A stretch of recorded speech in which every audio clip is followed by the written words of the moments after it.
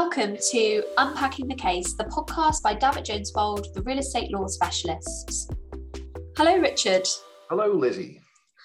So we're here for a NEWSFLASH episode, just catching up from the December break on a case called Global 100 Limited and Laleva, or Laleva, however we want to pronounce that one. So this is a Court of Appeal case from December, and it surrounds property guardian schemes. So before we get into the case itself, do you want to explain what a property guardian scheme is? Yeah, they're fairly commonly used. Basically, they're empty commercial premises, often, sort of going to be developed sometime in the future. And the owner of the site will basically allow these guardian providers to provide guardians, people who basically live there, and they get a very, very much reduced rent. And they can prevent, squatters getting in. Squatters are very fond of empty commercial premises, because if it was residential, then they'd be committing criminal offences if they went and squatted nowadays, but not in commercial premises. And also you can stop vandals getting in and act as a sort of glorified caretaker, really. And that's what these guardian schemes are. I know back in 2020, there was something like 7,000 guardians. So they're quite commonly used, often by local authorities and central government, but not uniquely. Okay. Yeah, that makes a lot of sense. Thank you. Mm-hmm. So what's the significance of these then? Well, there's been debates about it. I mean, some people do not at all like to use them at all. There's been various debates, not least of which are the guardians, the individuals, occupying under a lease or a license, because if it's a lease, there's various sort of obligations attached to it, not least of which they'd be short-hold tenants, and you have to give at least 2 months' notice, no earlier than the initial 6 months, to have them leave. And also you have to provide them with EPCs, and the energy performance certificates must be at least E-rated, and the plan in the future is to go down to C rating in 2025, that's the plan. Otherwise, you can't use the short-hold ground, and you have to comply with gas safe requirements and give them copies of the gas safety certificates. Otherwise, you can't use the short-hold ground. If there's a deposit, you have to be a member of a tenancy deposit scheme. Otherwise, you can't use the short-hold ground, and quite a few other things besides. That's the most obvious thing, and that's what the Global 100 case is, the first Court of Appeal case on that particular issue. Any other implications? Yeah, I mean, the other obvious implication, I might mention a further implication a bit later on, but the other major implication of it being a lease is that if it's a lease of less than 7 years duration of a dwelling, the landlord has to be responsible for the repair and maintenance of the structure and exterior, and also the interior installations, gas, water, electricity, space heating, and the likes, under section 11 to 16 of the 85 Landlord and Tenant Act. So it can be quite a burden. And that's basically what the case is about. Okay. Are there any other previous cases that have dealt with this? Well, dealing with this specifically, I mean, this is the first Court of Appeal case, but there have been others. I mean, they're based on a famous case. It's one of our top 20 cases that we recorded, Lizzie, that you can get hold of. And that was Street and Mountford, if you remember that one, 1985 House of Lords case that said that the starting point is if you've got exclusive possession for a term at a rent, no matter what it's called, it's a lease unless there are exceptional circumstances. And the real question mark, I suppose, is whether these are exceptional circumstances.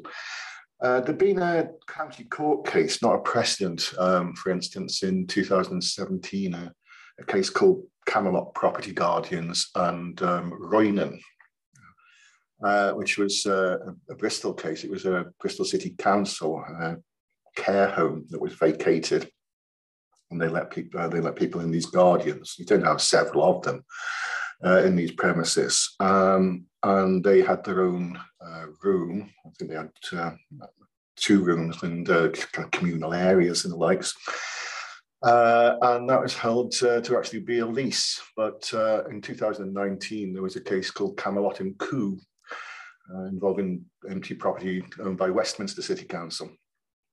And there they had a room, they'd allocate their own rooms and the likes, they'd lock the rooms, but they got, no absolute right to stay there. They could be moved around. And in that particular case, the High Court decided that these people actually had licenses.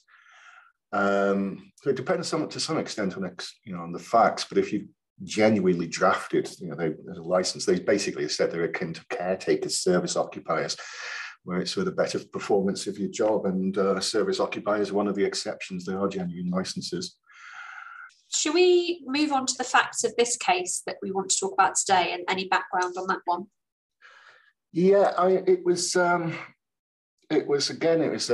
central government in this particular occasion. It was a NHS healthcare centre that was empty in London and Hammersmith.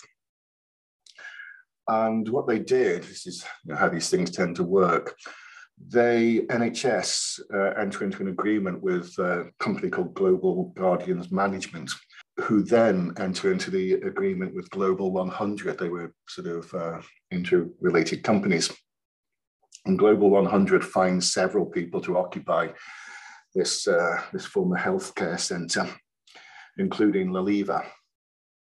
And the agreement made it quite clear that they got a written agreement, but it was called a non-exclusive license agreement.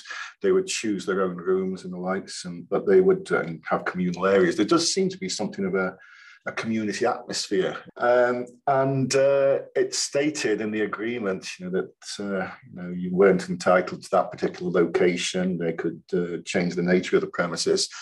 And it was for the performance of their guardian functions that they were there.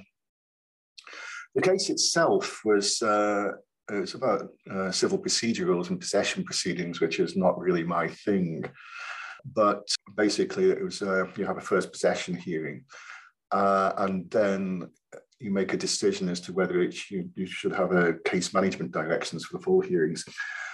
And the Court of Appeals said the test as to whether you go further is if the applicant, Laleva, has got a reasonable prospect of success. NHS wanted the property back, and so they instructed Global to terminate the agreements, and these people claimed that they were short-hold tenants. They failed at first instance. They succeeded on appeal, but then it went to the Court of Appeal. And the Court of Appeal, a bit like the Camelot and Coup case, said that it's not a sham. These people genuinely have no exclusive possession. It's for the better performance of their job. It's like a service occupier. And therefore, they had no reasonable prospect of success, and possession will go ahead. And that's the basic decision. It doesn't mean to say that on every last occasion, you might be a licensee, but certainly on these occasions, and the vast majority, as long as you frame the agreement correctly, and it is genuinely for the better performance of your job. So it's quite significant in that respect. And at first glance, it looks useful for the landowners. It's much easier to be rid of people. Are there any other implications of this case?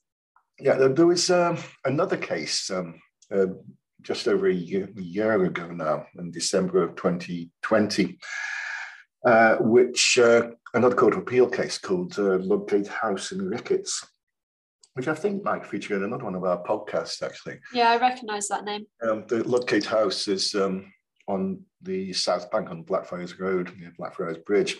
Or it was until it was knocked down in 2018. It used to be, once upon a time, the offices of Express newspapers, I remember. Hideous-looking late 70s, early 80s building.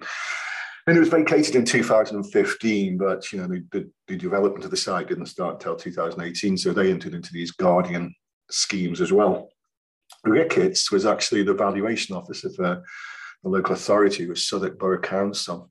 And that wasn't about possession proceedings, that was about whether these people, the guardians, are in occupation. Because if they are, you can avoid business rates. You pay full business rates on empty commercial premises after 3 months, 6 months for warehousing and industrial units. And that particular case, the Court of Appeal said that they weren't in occupation, they weren't basically tenants. And so Ludgate House was still in occupation and had to pay the business rates. The other thing which applies to all these things, potentially to all these things, depending on the facts, is they can easily be houses of multiple occupation, be at least all licensed, and they require licenses not all HMOs require licenses, but these be an unusual one not to. And if you don't have a license, you could be fined, but you can also not use the short haul account if it was a lease. And you can also be required to pay rent repayment orders if it was a HMO requiring a license. So they're not always the best of things to enter into. Some people quite, avoid them, shun them. But that's it, the Guardian schemes. Okay, thank you very much, Richard. Thank you, Richard, and thank you to everybody for listening. We'll see you again in our next episode.